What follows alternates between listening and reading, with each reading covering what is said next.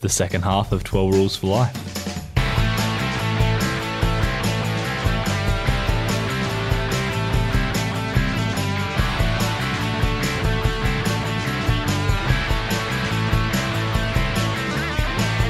I'm here with David Olney. How are you, David? Very well, thank you, Tim. That's good to hear, mate. Now, last week we were talking about 12 Rules for Life. And we were talking a little bit about Jordan Peterson and all his wonderful self-help tips, I suppose you could call them. It's probably a little bit reductionist, but... I think I'd rather call them transformational tips.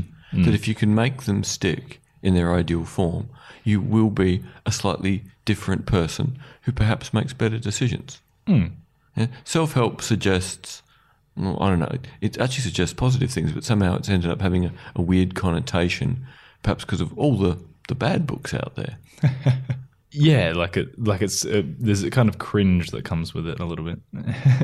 Yeah, because social stigma. Yeah, which it doesn't deserve. But I guess when you get shiny entrepreneurial type persons whose teeth are bright enough to light the universe, with Blanco commenting on shiny teeth, I'm going with an image in my head, not an image in the world, so it's okay. Right, well, we went through the first 6 rules and we're up to the 7th rule, which is pursue what is meaningful, not what is expedient. Yeah, which to me outwardly sounds like a very sensible rule until you realise that life moves fast and is getting faster. And that to follow the meaningful... Now, if we said, okay, think about the first 6 rules for a week, come back a week later. Now, you got a better idea how to construct meaning? Probably yes. But what have you done the last week? Have you thought or have you lived? So to my mind, you've lived, and thinking needs to fit in with living. So I think I would want to turn this rule into, while the world is forcing you into expediency, never forget that there should be deeper meaning in forming what you do in a hurry. That would be my twist on it. How did you read it as a guy that's beginning to seriously read philosophy? I think listening to him talk, as well as reading the book, that I kind of really pivoted on pursue. And he kind of is very forgiving and says, you're not always kind of going to get it right, at least in some of the other chapters. Yeah. So in my mind, it's at least thinking about it is the pursuit. Yeah. To just have it there as a guiding principle. But you can't slow down. Again, we have to be applied philosophers, not theoretical philosophers. We can't write the 1,000-page book and then test it. We need to have a thought and then go give it a shot. I think it's sometimes unclear what expediency is as well, where what is expedient for myself is not necessarily expedient for others. Precisely. So there may be no problem between meaning and expediency, because if meaning is so central in you, if you have internalized your moral compass so completely, if you're a good virtue ethicist, if you've gone down the Chinese path of Wu Wei, there isn't going to be a gap. Being expedient is going to be putting all your previous thinking into action quickly and effectively. You have become expedient. So suggesting more a Western pondering, we need to think about it. Well, no, we don't. Do your thinking over time, incrementally improve it, and take action when necessary so that you become more confident in being effective. You're pondering now. Yeah, I am. Yes. Sorry. All right. You've caught me. That's okay. Well, hey, if it leads to a path of effectiveness.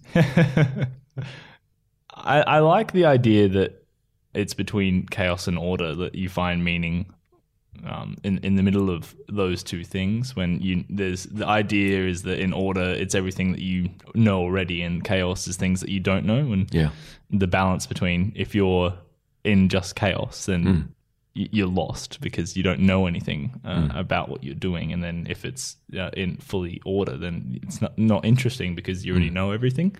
And I can't remember who's talks in terms of familiar and unfamiliar to have more neutral language. That order and chaos have a lot of connotations. Yeah. Whereas familiar and unfamiliar are less loaded. And I kind of like that fact. We happily live in the familiar because it's familiar. The unfamiliar, we have to switch on.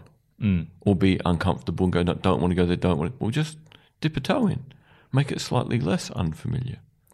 I think there's a part of the way that Jordan Peterson speaks and writes that is slightly hyperbolic, because he's very effective in getting his point across using language like order and chaos, where Yes. the idea is really fresh in your mind and the tension between those words is really tangible. And so it's really effective in communicating its point. But then if you kind of stir on those words a little bit, it's not exactly the right phrasing. It's great phrasing to make sure people get started. And as long as people take responsibility for, I like that idea, but if I use that wording, I'm biasing my own thought process because those words are too big. So I'm going to use more neutral words. So the familiar and the unfamiliar for me are a way to take chaos and order out. Because if you say chaos and order, I'm picking order. Why? Because chaos means someone's taken away my cane, my iPhone, and there's a truck coming. Yeah. I don't want that, but I don't mind unfamiliar. So, neutral language has a power, but neutral language is bad for teaching. Yes. Again, stories are great for teaching because stories have characters and actions and things get emotionally tense. If we talked about familiar and unfamiliar for 40 minutes in a lecture, the only thing we'd be familiar with would be the sound of snoring. What do you think about any of the metaphysical assumptions in this? Because I really enjoy the thought of meaning not having necessarily a spiritual element. I think that part of this chapter, at least, it kind of touches on the whole religion thing, but I really enjoy that you can find meaning in the things that you're doing in the everyday, the things that you're doing in the physical world. See, this is something from having read so much existential writing. So, Camus, Sartre, Kierkegaard, Nietzsche, Heraclitus. To me, the only place meaning can come from is what you do. What you think can inform what you do. But until you do it, you don't know if you've created meaning. You had a nice thought. So to me, it's lovely to see a grounding that says, go off and live and ponder on it and then try different things. Try altering that experience to feel more satisfied. So meaning, to me, Sartre's wonderful comment, existence precedes essence. You have to exist and do before you can decide who and what you are. And of course, it's not entirely true. Because of genetics, we have predispositions. So existence can either kick off genes and make them express themselves or not. So there is a potential essence there that experience will either bring out or not bring out. And if it doesn't bring it out, then experience will have more impact than genetics do in many situations. It comes to the nature-nurture argument. It's just a balance of those things. Well, it's the nature via nurture idea. Yes, so existence precedes essence. It's sort of more, existence will shape predilection, which will eventually let you define yourself. But existence precedes essence is simple, quick, nice, very existential, and people like it. But they know it's not entirely true, but they want it to be true enough to give them the ability to choose to be something a little bit different, to do different things. This is, I think, perhaps one of the more stoic chapters, I think, even though it's not necessarily aligned with that completely, but the idea that you can find meaning in the things that you're doing, I think, is a Stoic notion. Yeah, because the Stoics probably didn't imagine there'd ever be a thing called existentialism, and not all the existentialists acknowledge Stoicism as much as they should.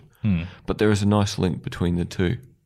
When you realise you can only live in what you're doing, and you need to let the good have a big impact on you, but let the bad have a very small impact on you. That's both very Stoic and existential. So doing what's expedient sometimes is, I want to avoid pain, whereas to be meaningful is going, it's better to suffer the pain to get a good outcome. Like the simple choice. If, you're hungry and a little kid's hungry and there's one sandwich, who's getting the sandwich?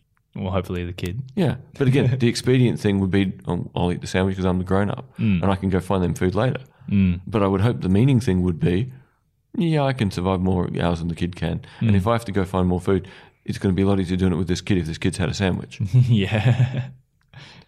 So there, expediency and meaning have an interesting, simple relationship in just a very simple question. I can't remember what day this week I was sitting on the bus and a little kid's like, Mum, I'm hungry. Mum goes, well, what would you like? An apple or a banana? Neither. Well, then you're not hungry. I'm like, awesome.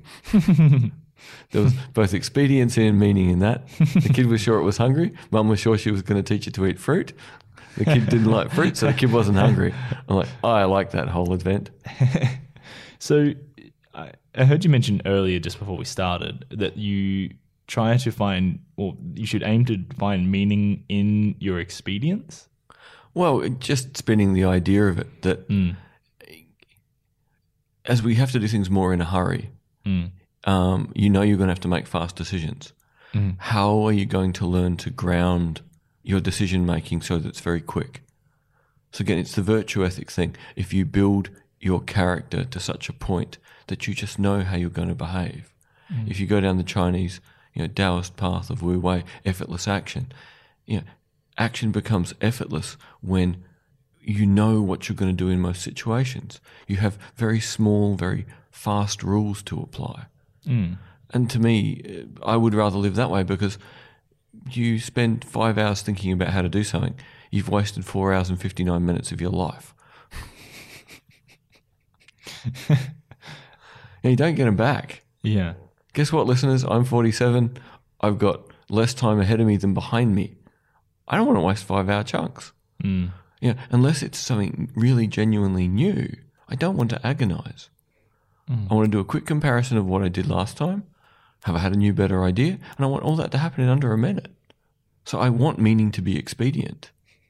So again, it's just me and wordplay. How can I bury meaning in expediency? Well, I can demand that meaning be expedient. I'd rather make mistakes and learn than ponder for 5 hours and waste multiple opportunities to refine the first outcome.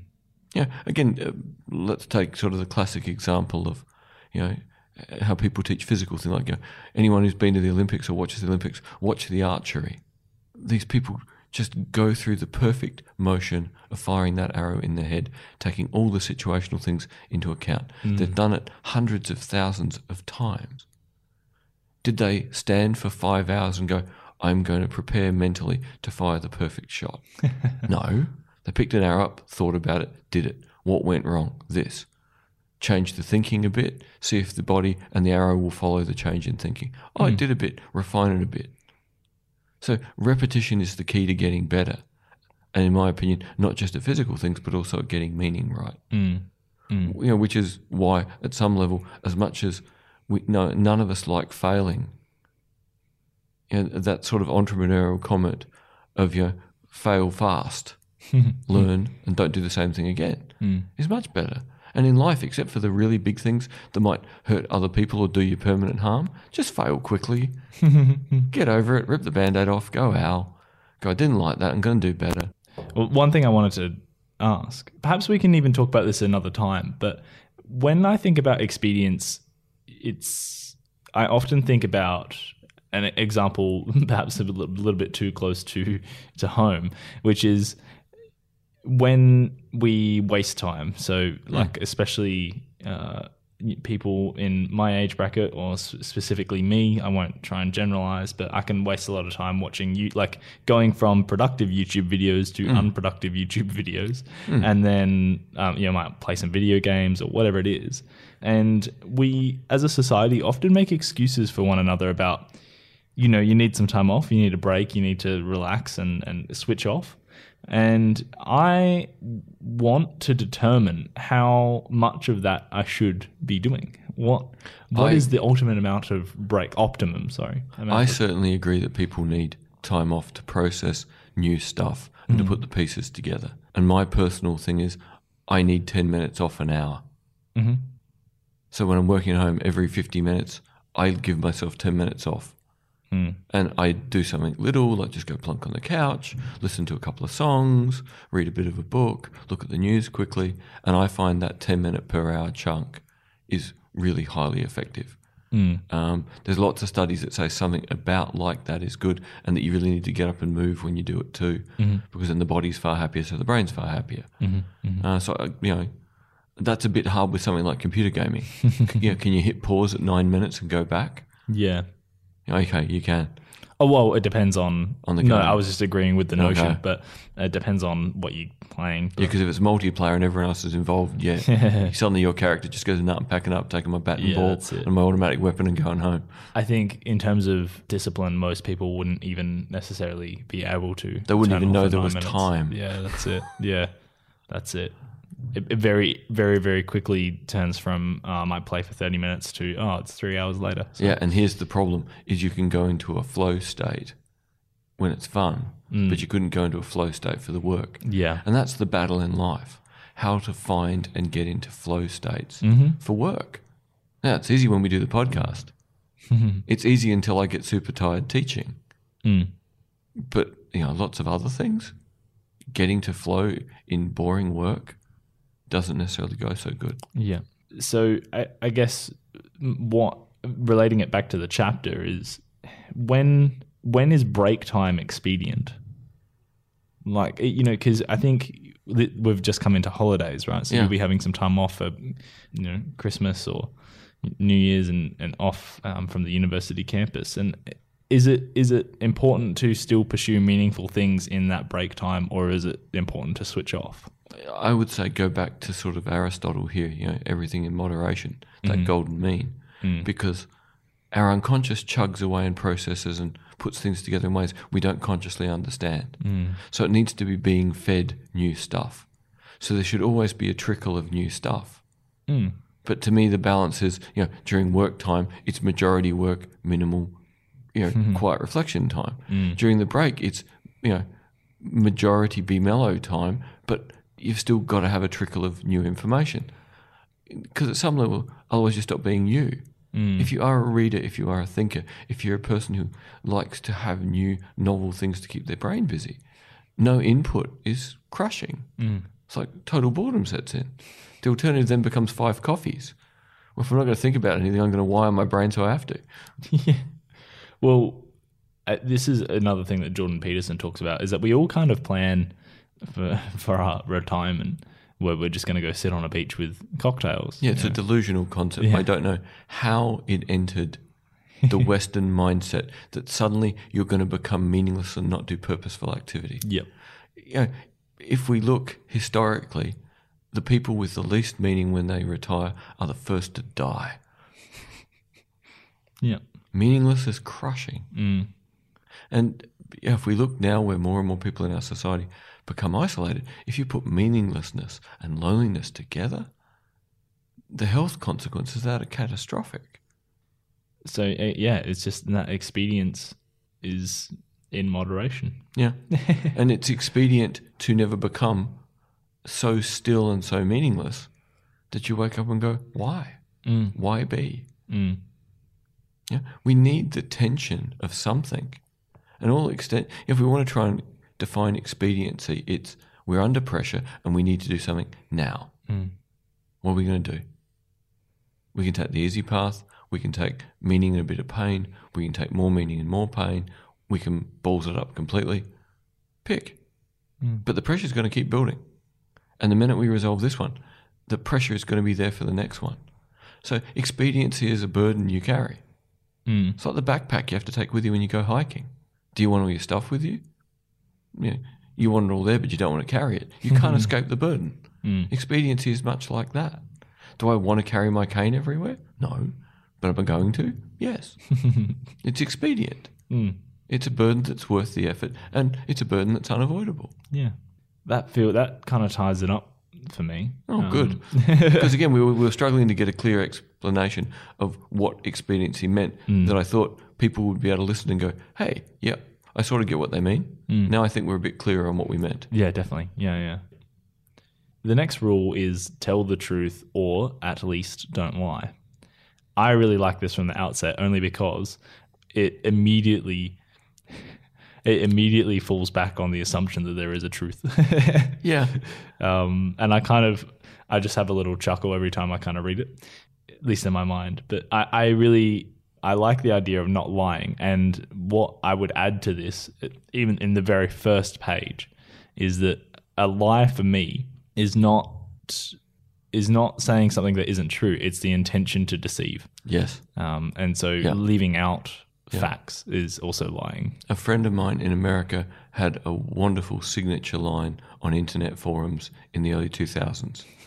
Telling the truth means not having to remember what you said. That's what it was. Yes.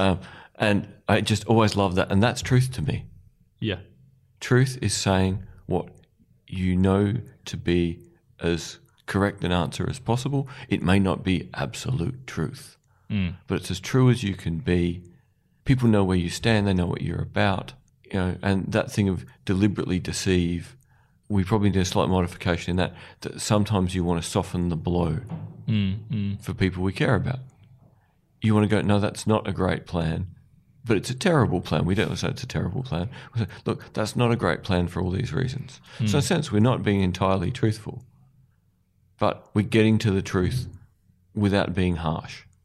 So to me, that wonderful thing in A Few Good Men, you can't handle the truth. Yeah. Well, maybe I can't, but can I have something close to it, please? I think this is probably one of the most agreeable rules for me. Yeah, most people are not going to really struggle with this, I don't think. Well, if they do, we're immediately going to become suspicious. What did they say to us and do we believe it? Yeah. Again, it's a game I've played with undergrads before when I really want to weird a class out. I don't get halfway through saying, just stop, smile and go, how do you know I'm not lying to you? And you can just about hear people melting. It's like, no, you're not allowed. We trust you. I'm like, yeah, but I had to raise it because you shouldn't trust me unquestioningly. I promise I won't deliberately lie to you as a class, but I don't know everything. I might be wrong. I might be poorly informed. And some classes where they're getting too accepting, they're not thinking for themselves. I need to put something in to freak them out. And it really, really does. The first time I did it, it got that big a response, I nearly wanted to apologize. So what you realize is trust is based on a perception of truth. So what this whole chapter is really about is trust. I think it's twofold because it improves your relationships with others because you're not having to remember lies. I think that's a story that gets told time and time again. Boy Who Cried Wolf is like one of them. But I think the idea of speaking out what you know or what you think is truth, and saying what you think, I think is also another one, which is possibly the second step to this chapter that I think is more alternative, as in it's not said as much, and has perhaps a bit more power in that sense that most people don't necessarily have that as under control as not lying. I mean, some people pathological liars, but Colin Powell had a great comment when he was head of the Joint Chiefs of Staff, and it was to his Chief Intelligence Officer. And his advice to his Chief Intelligence Officer was, tell me what you know, tell me what you don't know, and then tell me what you think, and keep the three things separate. And I've always found that's a great thing to try and get people to learn. Tell me what you know, tell me what you don't know, now tell me what you think, and keep the three things separate.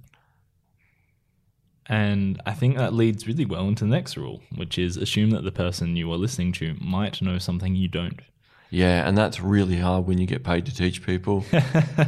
I think if there's been one thing that is a big transition in starting to teach people and over time it becoming second nature, is part of second nature is becoming more accepting that you don't know everything, and that the more you can incorporate what the class are thinking and have to say, the more they'll all learn, because it'll be connected to them. So you start with these really detailed plans for lectures and tutorials and classes and public lectures, and you want to stick to the game, and as a consequence, I don't necessarily think it was predominantly ego that stopped me listening to other people. I think it was wanting to stay on plan. And the more confident I got that I could deliver the lecture or the tute or the public lecture, the more I could listen to other people and adapt and evolve, and realised I liked that even more. Because it wasn't ego, it wasn't that I had to be right. All right, there's always a bit of ego. We're all lying if we say we're not partially egotistical. But more of it was the plan is good. If we stick to the plan, we'll get everything done. It was getting off the plan and getting to well, that's interesting. We can cover that. I can find a way back to cover the other thing. We'll turn the lecture into choose your own adventure. All the components, but it doesn't matter what order, as long as we string a story together. Yeah. Like Mad Libs. Yeah. So I remember you saying a couple of weeks ago that, if you're doing a really important conversation with someone, you want time to think and get the words right. Mm. Now, that's not ego in my sense with you. That, again, is wanting to be as precise as you can. So it's not that you're not listening to the other person. It's that you've listened and now you want the time to be sure you answer as clearly as possible. Mm. And yet that deep pondering, I imagine, has been perceived at times as self-interest, yeah? Anyone ever thrown that in your face? It's not thrown in my face necessarily, but it's perhaps even disinterest in what the other person is saying. Yeah. But again, they don't feel the natural flow because you're trying to be precise. Yeah. Yeah. It's a weird there's a weird balance between trying to strike like an intellectual integrity and like a social capability. It's one of the hardest things I've learned from doing so much radio. Having to talk about security and counterterrorism on the radio. They don't want pauses. Yeah. They don't want dead air. Yeah. So you've got to think up some way to not go because people who on in front of a microphone should have their lips glued up. Yeah. Is terrible. Do you think that's why politicians have scripts? They just and have catchphrases and have ways into things. Yeah, absolutely. But the trick really of getting good at listening to other people is not having too big a pause before you can respond, because they want to know you heard, but they also want to know you're responsive. So you need to reflect what they said as quickly as possible, even if you're still thinking. So even if you say to someone, point X is particularly interesting and that's the one I want to respond to first. You can say that. It's a pointless sentence, but it buys you 7 or 8 seconds to work out how you want to respond meaningfully, and you've let them know it really mattered and was interesting. It's funny you say it's a pointless sentence. I don't know how many academic sources that I've read that address like a specifically philosophical ones that will be like, all right, well, first I will address this point. Yeah. Now, particularly when it's written down, it's like, duh. Yeah, that's it. What else are you going to do? Possibly, I think this is the rule that you took most into your teaching of our class last semester anyway, which is assume the person that you were listening to might know something you don't, because I think, and as well what you were highlighting before about it's really hard for you to do that in teaching. It's the easiest way for you to demonstrate that is with someone else saying it. And so it was a Jordan Peterson video that you showed us in one of the first classes that really summarise this in about 5 minutes maybe. Yep, and it was a great thing because another thing that's massively important in teaching is repetition. But if you want repetition to stick, you don't want to be the one doing all the repetition. You need to bring it up, show another version, and then talk about it. You've got your triple, but you've got your triple without being boring. And when you figure that people did major essays in the class on how we could move towards sustainable fishing, do we need national service? What do we do about antibiotic resistance?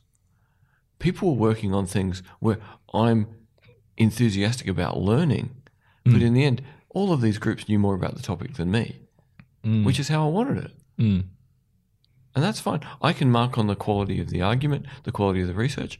I don't need to know if it's all right. I'm inclined to believe with the amount of effort and how good the structure was in the research, it's more than likely all right. The idea that, no, we can only assess other people by our own standard. How are you going to grow? You can only grow by developing trust with other people. How many people have had that, teacher or lecturer where you have to adjust your argument to what they want? I'll give a perfect example. One of my last lecturers as an undergrad consistently gave me just a bare distinction every time, which for me was like, bah, what are you doing, you dumb man? I thought, right, I'm going to game the system. I'm going to look at the essays that some of my friends have written who are willing to play to the audience. And I'm going to play to him. I picked up 15%. Immediately. Wow. Immediately, by playing the game. Yeah. And I thought, if I ever teach, I will never be that. I will never give extra points for what I want to see. It's how did you put it together? What's in it? What was your process? Why does it matter? They're the things that should get points. So this whole thing of, if you only like the sound of what you like the sound of, which is predominantly your own voice, go stand in the toilet and shut the door. You get a nice reverb. You won't annoy the rest of us. It doesn't matter if you talk shit. Boom, boom.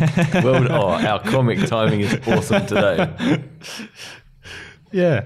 Well, these three rules, the first two that we've just, last two that we've just talked about, really leads well into this third rule, which is be precise in your speech. Yes. We were just talking about that earlier. And those two rules, or actually, let's say those three rules in tandem are almost the perfect guide to conversation and to argument. Yeah. In some ways, I think there could have been a book just on those three rules. Absolutely. And what I find fascinating with Jordan Peterson is almost watching the slow motion train wreck of him going from the book, which is closer to precise, to being interviewed and trying to reason with unreasonable people, where he gets totally misquoted. So he tries to explain it another way that he's doing in a hurry. And even though he still thinks he's being precise, because the listener is hearing a different thing from a different perspective, and Jordan has gone from where he started. It's like, no, precision, go bye-bye. This is going to hurt. Oh, look, it hurts. Oh, there's the train wreck. Crunch. Yeah. I'm like, please, people, just read the book. We all like the YouTube videos, but just read the book. See, the funny thing is most of the time the interviewers sit there with the book in hand and you have to wonder whether they've just done the whole, read the first 30 pages and the last one. Or if someone has gone through and put notes across the top of the page and highlighted 3 lines. I don't even think it's sophisticated as reading 60 pages. Someone who read 60 pages would be more likely to stick to the 60 pages and do something that, though small, in overall scope, would probably have depth. But what we see is breadth with no depth. We see pancake. And come on, we all know pancakes are only good if they got good topping. On their own, they're just a boring flat thing. Yeah. I probably related to this one most, as we've already kind of discussed, that I struggle to be concise and without the time to think about it. And that's going to be highlighted over the coming weeks in this podcast. So, immediately I connected with the title, but it does get a bit deeper than that. And it does relate back to the truth thing, which is you should be trying to express or communicate to the other person the most accurate version of your truth as possible. Yes. Which is different to just being concise. And precise. I would hope that this is something that from the way I teach, you guys started to pick up, and that is say a first version, then refine it a bit, then refine it a bit more. Don't try and have a perfect sentence. Have 3 relatively quick sentences. It's generally this, but this is the bigger bit, and this is the most important bit. So by the end, by layering, you're closer to something that is, in its overall effect, accurate. But because it was quick, it didn't take up too much time. So it seems to me that a lot of you were still trying to get the perfect sentence, which you were getting frustrated by taking too long. But by the end of the semester, you were starting to realize, no, just get started and refine once you start. Everyone in the room was caring enough to let people have 3 sentences, to let them get closer to their point, or maybe even realize that they hadn't got the first sentence right, but the second and third did get them there. There's too much pressure to say, right, get it perfect first try. No, link first try and second try together so it seems like it was one try.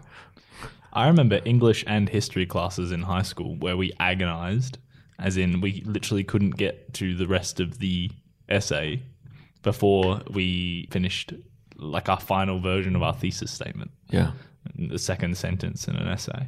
And this is why when I supervise honours theses and master's theses and internship reports, I have a totally different advice for students on how to write. My rule is, okay, we're going to do the nutshell rule. You're going to write the shortest thing possible that says roughly where you're going. Mm. That might be 30 words. Now make it 60. Now make it 100. Now make it 200. Now make it 300. Have we got gaps? Oh, look, we do. Fill the gaps. So I'm totally about get something that covers a bit of the arc and then grow it. And when there's a hole, fill it. And eventually when the new bits are better than the old bit, replace the old bit. But don't agonise over, I have to have the perfect starting sentence. Like people who spend the first day of working on something to get a perfect introduction. What's the point? You've lost a day of writing. And if you think that's perfect, are you now going to manipulate the rest of your writing period to match it, thus taking out your own intellectual development? 1 hour. Get an introduction. Write temporary at the top of it.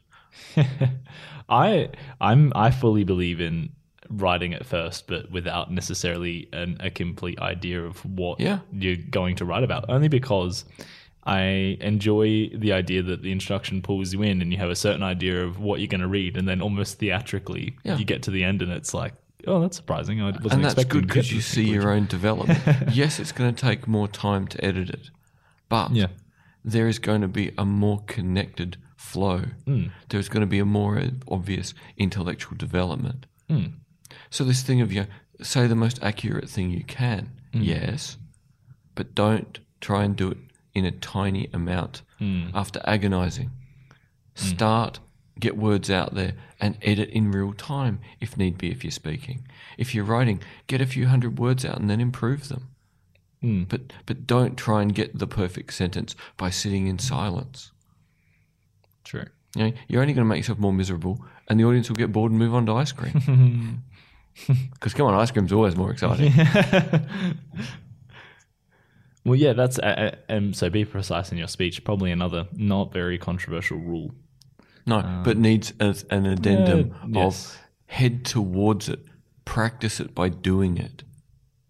The next rule, which is a bit more of a bit more analogous, is do not bother children when they are skateboarding. Which takes a bit to unpack in the chapter. It's a statement about the entire nature of the modern world. It's like it's probably the single chapter that could have been a whole book.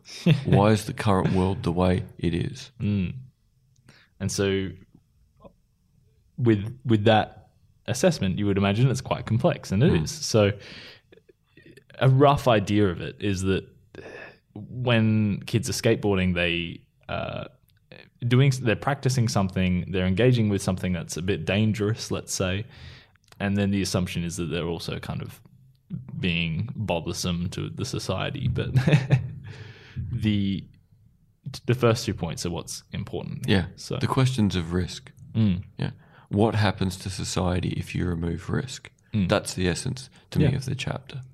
And what seems to happen to society if you remove too much risk is you get fragile people who grow up to want society to be safe enough for them to live in without taking any risk. And what would have humans achieved without taking risk? And if you don't take little risks initially that could end up in a sprained ankle or a broken forearm, how are you going to take big risks later? How are you going to be equipped to guide a next generation of young people through becoming competent in a dangerous world? Because as much as we want to pretend that putting the stupid barriers up on the garden bed so kids can't skate makes a safer world, well, if you don't let them skate on the uni campus, what are they going to do instead? What's their outlet going to be? Yeah. What's going to be their way for going, I want to know what it feels like to be brave. I want to know what it feels like to be stupid. It's a natural... it should be natural. Inquiry. Like it's... Well, yeah, it should be natural. Yeah. But what we're being told is, oh, no, that's just something that's bad for people. Well, no. Broken arms heal. Broken necks don't. Don't let them skate on the top of the multi-story building. Bad. But if the worst they can do is fall off the edge of the garden bed, just put some signs up saying, people, don't sit on the edge of the garden bed. Sit on the benches. So it could simultaneously be a whole book But it comes down to the essence of what Jordan Peterson seems to end up in endless debates with people about. And that is, you think we live in a dangerous world? Really? There's very big, scary dangers out there, like, you accidentally end up in the middle of Syria. That would be very dangerous. But normal life in most OECD countries has never been tamer and lamer. Do we want societies to be this lame? So they go, oh, what could I do today? Oh, I'll do something safe. What will that safe thing teach me? Oh, how to be safe. Yuck. Well, people seem to forget that it's not true. There seems to be a tension between a commonly accepted idea, which is that you learn from your mistakes, and this Not idea letting people make any. Yeah, that's exactly right. We kind of forget that. I as a kid used to climb trees and do all kinds of stuff like that. Like that, those things not an essential part of play and all the good things that come with that. But like, it's also they have metaphysical weight as well. Yeah, they're not just physical activities; they shape how you shape the world. So, the tree example would have been about grade 4 at a primary school for the blind. There's a honking great olive tree that grows beside the music room. I've been told by the music teacher I have a terrible singing voice, so I don't have to come to choir practice, but all my friends do. And I'm like, well, guess what, bitch? I'm going to interfere with your day. So as a little blind kid that couldn't see what I was doing, I got that far up the olive tree, I got up over the roof and was picking olives and dropping them on the tin roof all the way through choir practice. That's hilarious. Now, getting out of the tree was a bit terrifying. Yeah. I fell the last 6 feet, which at the time I was probably only 3 feet tall. That wasn't so fabulous, but it was awesome. What it said to me is rebellion is worth a lot, even pain. Rebellion against injustice. What do you mean I don't have a good singing voice? And what are you doing making my friends spend their lunch singing for your benefit? All I say is bar humbug. But an early phase of rebellion came from that. It was massively character building. Yes, I could have died. That would have been disappointing. But it didn't. No. And most people don't. I remember we had a playground at the primary school for the blind where we had a huge timber fort kind of complex. Now, did we play sensibly on it, or did we jump off the highest point onto the grass slope that rolled downhill? So when you landed with your feet unevenly on a slope and had to tuck into a roll and then roll down the hill 4 or 5 full somersaults. Was this intelligent for small blind children? No. Did anyone stop us? No. I'm glad of that. What I learned is doing this about 10 times is fun. But then you realise things are starting to hurt. Maybe you've hit the limits. You've pretty well highlighted the 3 things that, you're toughening up because you're experiencing pain and you're effectively practicing it. Yep. You're pushing against authority and you're dealing with danger and the courage. And so all of those things are like needed for children to grow. So, and I have to say, audience, because I use the cane every day, it's summertime now. If you could see my shins, you'd see all the little scars from things the cane doesn't find. Pain is normal. Pain is daily. Pain is all the things at head height that the cane can't find. That my hat stops me bleeding, but it doesn't stop the clobber. Doesn't stop the shoulder hitting the sign that sticks out at a stupid angle. Now, maybe I'm more accepting of pain than most people in the modern world. Pain is. Make peace with it. It's not worth getting angry about. Yeah. Pain that doesn't break you irreconcilably is just a part of functioning. And maybe that takes me to a point far further than what Peterson's going with risk, because I would say that, pain just is. I'll take a very stoic line. And when I ruptured my kidney in 2006, one of the reasons I couldn't work out what was happening is because I was still conscious. I'm that weird human that said, I'm not going unconscious. I don't trust you lot. So maybe I'm a bad advert for pain. Well, where this chapter also goes, which is definitely one of the more controversial chapters, is it talks about the feminization of boys and the nature of boys to be more aggressive or adrenaline seeking. And somewhat anecdotally, maybe it's just been that I've been told this by society over and over again, or whether it's something I've actually noticed. I feel as if that's true. That in the playground, it was the boys that went out and tried to. I mean, girls did it too, for sure. But just it was more noticeably done by boys that they went out and did stupid things. I think we need to touch on a couple of things here. First of all, let's look at the Scandinavian education models. Sure. Where kids start school at 7 and do 4.5-hour days. And the educational outcomes at the end of high school are good for both boys and girls. Why? Simply because at 5, girls are ready for school in the main, boys aren't. Boys are bags of jelly beans or popcorn, things that don't want to sit still and hold their shape. Yeah. You can start boys at school at 5, but you will turn them off to education by the time they're ready to learn by making them sit still. Yep. Also, let's go back and look at the historical evidence of when there was predominantly male teachers rather than predominantly female teachers in primary school. So we had different social conditioning and we would have had different problems. So let's just acknowledge the education system has gone from one form of imbalance of being too many males teaching to another imbalance of too many females teaching. And then in both cases, little humans want to imprint on big humans and mimic them. And then if they don't have enough diversity in what they can model, they will get frustrated if they can't find something they want to model.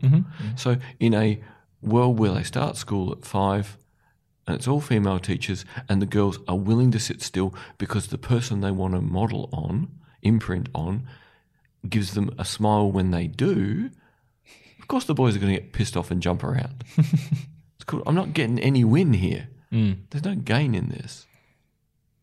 And yes, is this all social and artificial? Of course it is. Every society is equally artificial. We're all the norms that a society's valued, and we're all the norms that have been used to shut down other things. Is any of that natural? Probably not. Every society's got its variant. You reckon though? You see, I've always had this in my mind that every norm or every perceived kind of social construction has a natural beginning. I think they probably do, but I'm aware from being blind and not being able to run around like a screaming maniac, which would have been my preferred option. I learnt to play chess instead. Yeah. Because if I couldn't be a maniac in the playground, I was going to be a machine at a warlike game. What I would argue is, again, it's this nature via nurture thing. Nature sets preponderances toward things, but the opportunities will either bring them out or transform them. So in my case, couldn't run around screaming, instead jumped off the tallest thing on the fort and played chess. It was a natural adaptation to being blind. Well, it wasn't natural. It was the healthiest adaptation. It still let me win and be in some way masculine, but in a way that went, oh, that kid's bookish and nerdy. Well, no. I'd rather be outside running around with a bow and arrow. It's not going to work real well, though.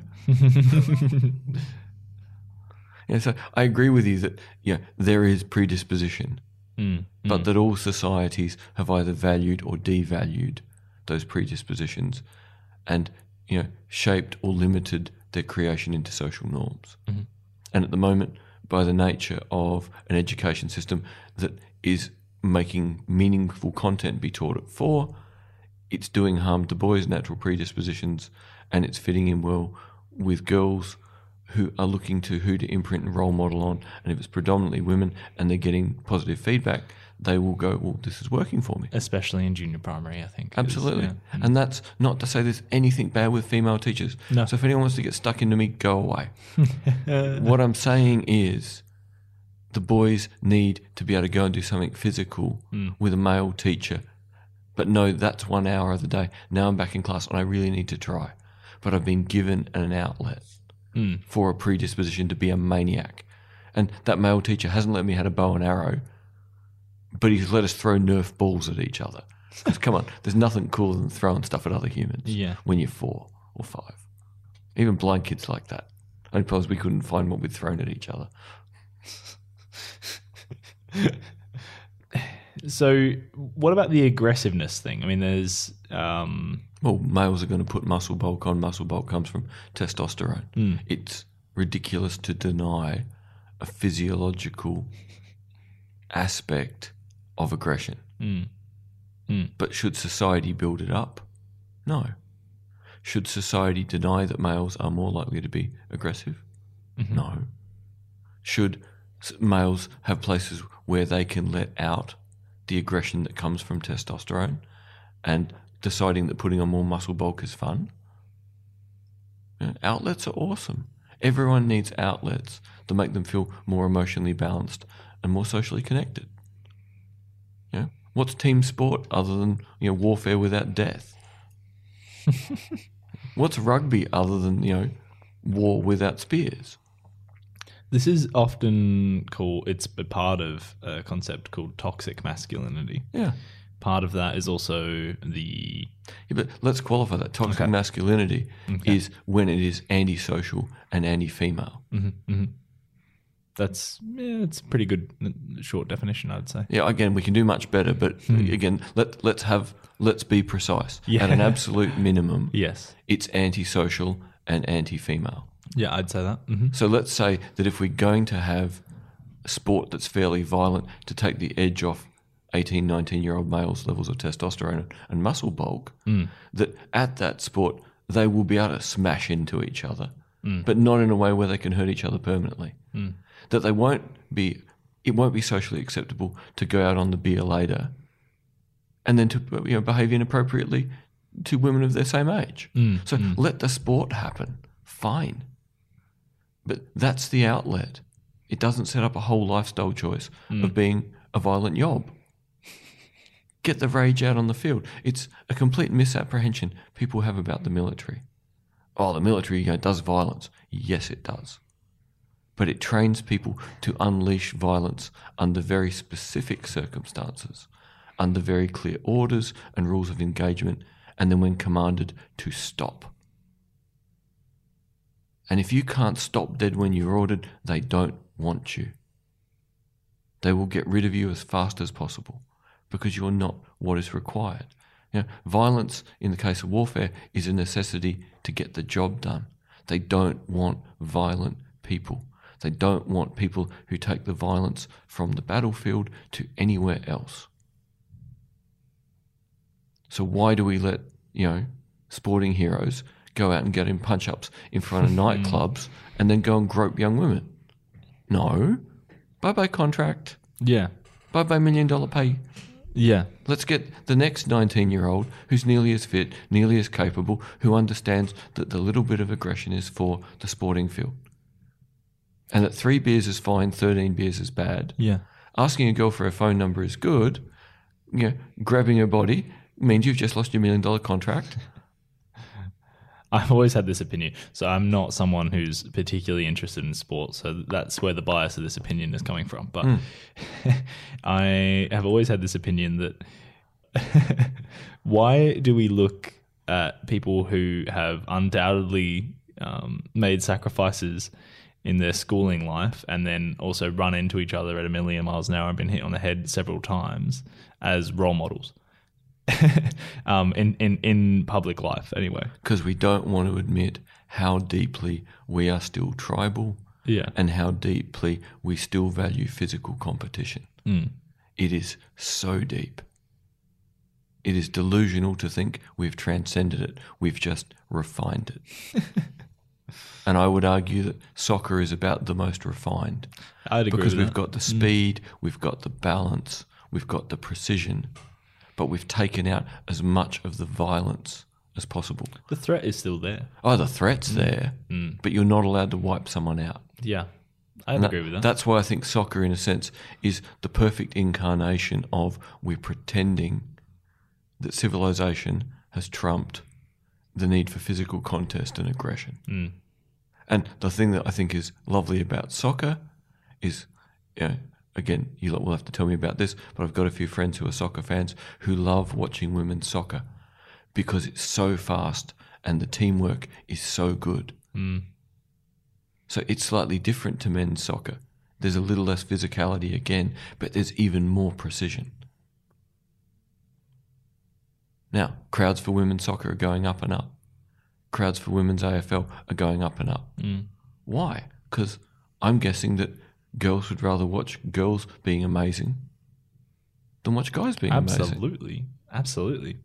Everyone wants their own role model Precisely. they can associate to. So let's not bullshit ourselves that we are still predominantly physical entities that want physical expressions of identity, physical expressions of prowess, and intellectual's good too. But if we had three people in the line, the physically capable thug who can say beer and grope young women, the physically capable person who can also talk intelligently, or the chess player who never goes outside, which of the three are we probably going to fixate on? Probably the middle one. Precisely. Yeah. It's going to fit everything that survival on this planet for 100,000 years as modern humans has privileged. Physical capacity with intellectual capacity in balance. But, we don't want that on TV. What we want on TV is to watch the people run around on the big stadium. We don't need to talk to them. We don't need to know whether we'd like to sit beside them on a 9-hour flight. I don't know, though, because how often on your morning news shows are you hearing about the big night that, the footballers had the night before? That was my point in saying what I was saying, is that we seem to then make celebrities of these people. And again, now we're back into where we started with toxic masculinity, that talking the next morning about the bender as if it was something to be lauded, rather than talking about the performance and going, but then they went out and did something dumb. Why did they do this? So this is where, sadly, we don't draw a line between the necessity of physical outlets and physical prowess and the line that says, no, actually, you just crossed a socially acceptable line. And all right, our society was predominantly masculine and predominantly toxic for most of the 20th century. We only have to watch Mad Men to get a sense of that. But it's not going to change unless we acknowledge the need for the physical outlet, the physical prowess, but also the need to establish social norms to stop masculinity becoming toxic. Well, I think that topic therein is a whole other episode that I think we can talk about at another time. Listeners, if you're interested in this one in particular, write in and tell us some angles you would like us to take on these questions of toxic masculinity, balance between masculinity and femininity in a society, feminization of education, because all these things we're going to annoy more people than we're going to make happy. But that's okay. If it helps people engage with it anyway. Yeah. So email any questions or thoughts to Tim Whiffen, WHIFFEN @ozcastnetwork.com. So is there a dot between the Tim and the Whiffen? No. One word. Okay. So that's where you can find us. You can find that email in the show description as well. We'll head on to our last rule and finish up with Jordan Peterson's book. Rule 12, pet a cat when you encounter one on the street.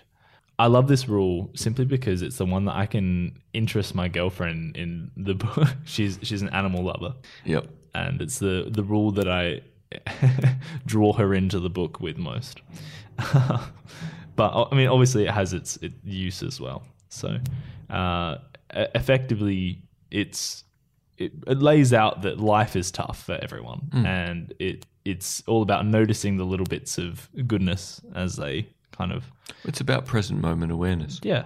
It's about saying that suffering tends to go for very long periods of time and that there's nothing much more painful than watching someone you care about suffer. But that if you become fixated on it, how can you be good to that person if you don't smile a bit and take that smile home? Because they maybe need to see you smile. So Peterson's example of his daughter being so unwell and petting the cat would give him just that second to change gear. Yeah. And go back in a bit lighter and be able to interact with his daughter without being as down about watching her in pain. And meaning and suffering, we keep coming back to the connection between the two. Trying to see meaning in other people's suffering can consume our minds, both emotionally and intellectually. Because we can't do anything to help other than be there, but being there feels helpless. the point kind of made in the book is that if you have a story without, or you have a character like say Superman or something without any flaws, and there is no story. It's boring. Yeah. There's nothing of interest. The struggle is what makes characters appealing. Yeah. And yeah, you occasionally start a novel where the hero's got no problems. You go, oh, it was meant to be part of a 10-part series. Oh, there's no other book. Yeah. Wonder why. Yeah. We don't like perfect. We like transcending towards something more than is, but not perfect. There's this great Japanese anime called One Punch Man that it highlights this really well. It's effectively a superhero that can defeat any enemy in one punch, like has no challenge whatsoever. And so the whole story of his struggle is that he wants a challenger. I really enjoyed just the idea of flipping that. The superhero kind of always wins on its head a little bit, because it takes the struggle out of it. It's very funny. It's comedic, but yeah, it has a metaphysical element to it. But part of struggle is to go struggles not all the time, to enjoy those light moments because they will refresh you emotionally, intellectually. They'll help you remember. Yeah, the one certainty in life is that tomorrow is not the same as today. Yeah. It can be similar, but not the same. So even in suffering, something about tomorrow will be different if you're open to seeing it. It could be that you're less aware of the suffering. It could be you see an opportunity to make someone else laugh and having that impact. Again, this is how I ended up in teaching. Trying to work out what to do to empower myself was a useful project until I got reasonably good at it. And then you go, well, this is just now selfish and boring. Well, if I can empower myself, what can I do for other people? And then you realize when you start helping other people to empower themselves, you go, well, right. On the days where I wake up and go, shit, I'm still blind. Bugger. Teaching is awesome. Because instead of sulking about being blind all day, you go, oh, hey, someone else learned something and they're happy. Rock on. That's much better than thinking about my stuff. The way that you've described that really pulls back into the whole make friends who want the best for you rule as well. That you can really subvert your own suffering by celebrating and enjoying other people, like the good things in other people's lives. We're sort of back to Viktor Frankl, the 3 kinds of meaning. Meaning in love, meaning in work, and meaning in how you confront suffering. If you confront suffering in the right way, strangely, you invest more time in meaning in love and meaning in work. Because they're the best ways to get through suffering. Yeah. Because you never get round suffering. The point of suffering is you can't get round it. Well, when Jordan Peterson talks about suffering, he talks about three concepts, I think. He talks about, now I'm going to forget them. Talks about the Columbine kids, which is bitterness, resentment, and deceit. This trinity of like bad feelings, it leads into places that you don't want to go. So taking suffering, rather than accepting that it's an undeniable part of your existence, and then magnifying suffering through self, and I don't even know what word to use next.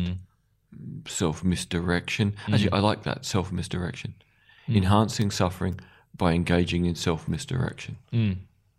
Suffering's bad enough as it is. Don't give it more oxygen. Don't feed the monster. It's that thing that used to be on internet forums. Don't feed the trolls. Yeah?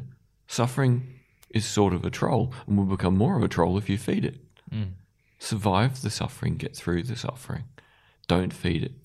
Explain it, don't justify it. Yeah. Well, that is the real trick as well with this whole, we talked previously about stoicism and kind of finding meaning through suffering and, the simple everyday things you can do, like not putting the air conditioner on. I revel in those things, but I don't allow them to be a cause for being miserable. No, it's about becoming more able to cope with little issues. That's it. It's countering the suffering in some respect. You're adding it into your life, but you're kind of accepting it. You're becoming immune to small doses. That's it. And that's a good place to get. Yeah. It's almost like mental health hygiene for some. Yeah. Yeah. Yeah. Again, it's like some days where I will deliberately walk on the side of the street I never walk on, not knowing how many obstacles there's going to be. Yeah. I'm probably going to, clobber something with the cane and make my wrist sore for a minute, but it's a lot easier to do that if I do that regularly. I need to remain immune to shock. Well, that kind of covers the 12 rules. Is there any kind of remarks we want to make about the book overall? I think when we started these 2 podcasts, I would have said at the beginning, I did say at the beginning, I am more concerned by how he gets the answers sometimes. The thing of faith and reason being wound too tight. Whereas we've really unpacked the endpoints, and maybe this is what I want to say to listeners is take away the 12 rules and do with them what you need to do to make them valuable for you.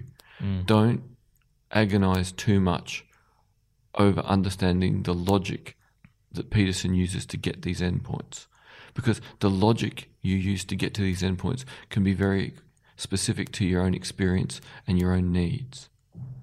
The rules are valuable even if you don't entirely agree with how the rules were reached in this particular case.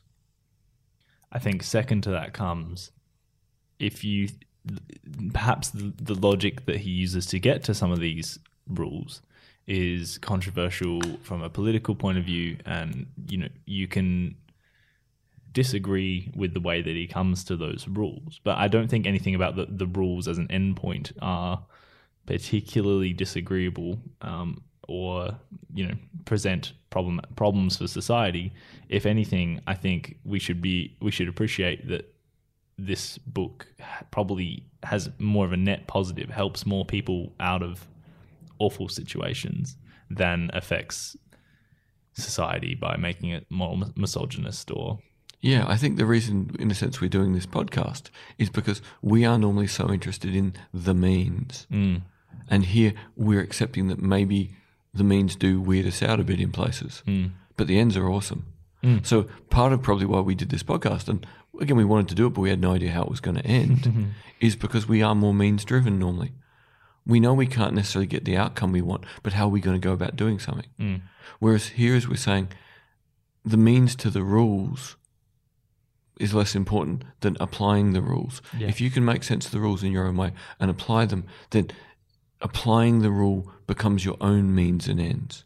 You don't need to be totally down with Peterson's means and ends to make use of the rules. But if you do relate to them, then that's great. It makes it really easy to accept the argument. It adds power of it being in this big, engaging book presented by an enthusiastic, engaging person. But if some of them you don't agree with or whatever it is, I would encourage you to look into that concept further, perhaps written by someone else. Because as we've said with a few of the rules, there's good literature behind nearly all of them that can help you get into the rules a different way. Of course, we'd love to have Jordan Peterson on. So if we could all get on Twitter and tag him in perhaps a sharing of these podcasts, that would be great, because he is coming to Adelaide. Yeah, we can get him from literally where he's going to be talking to the studio. We can even provide transport. Yeah, I'll get on a tram with him. It'll be cool. And of course, again, if you want to question us or contribute or ask us to kind of maybe even clarify anything that we've talked about in these past 2 episodes, definitely contact us via the email in the show description. I think that's it for 12 Rules. We'll come back next week with a completely different topic. I believe we want to talk about a question that we had recently. We can do that. Well, maybe I'll leave that to next week. Yeah, come on, that can be in the teaser. All right, thanks for that, David. Thank you, Tim, and thank you, listeners.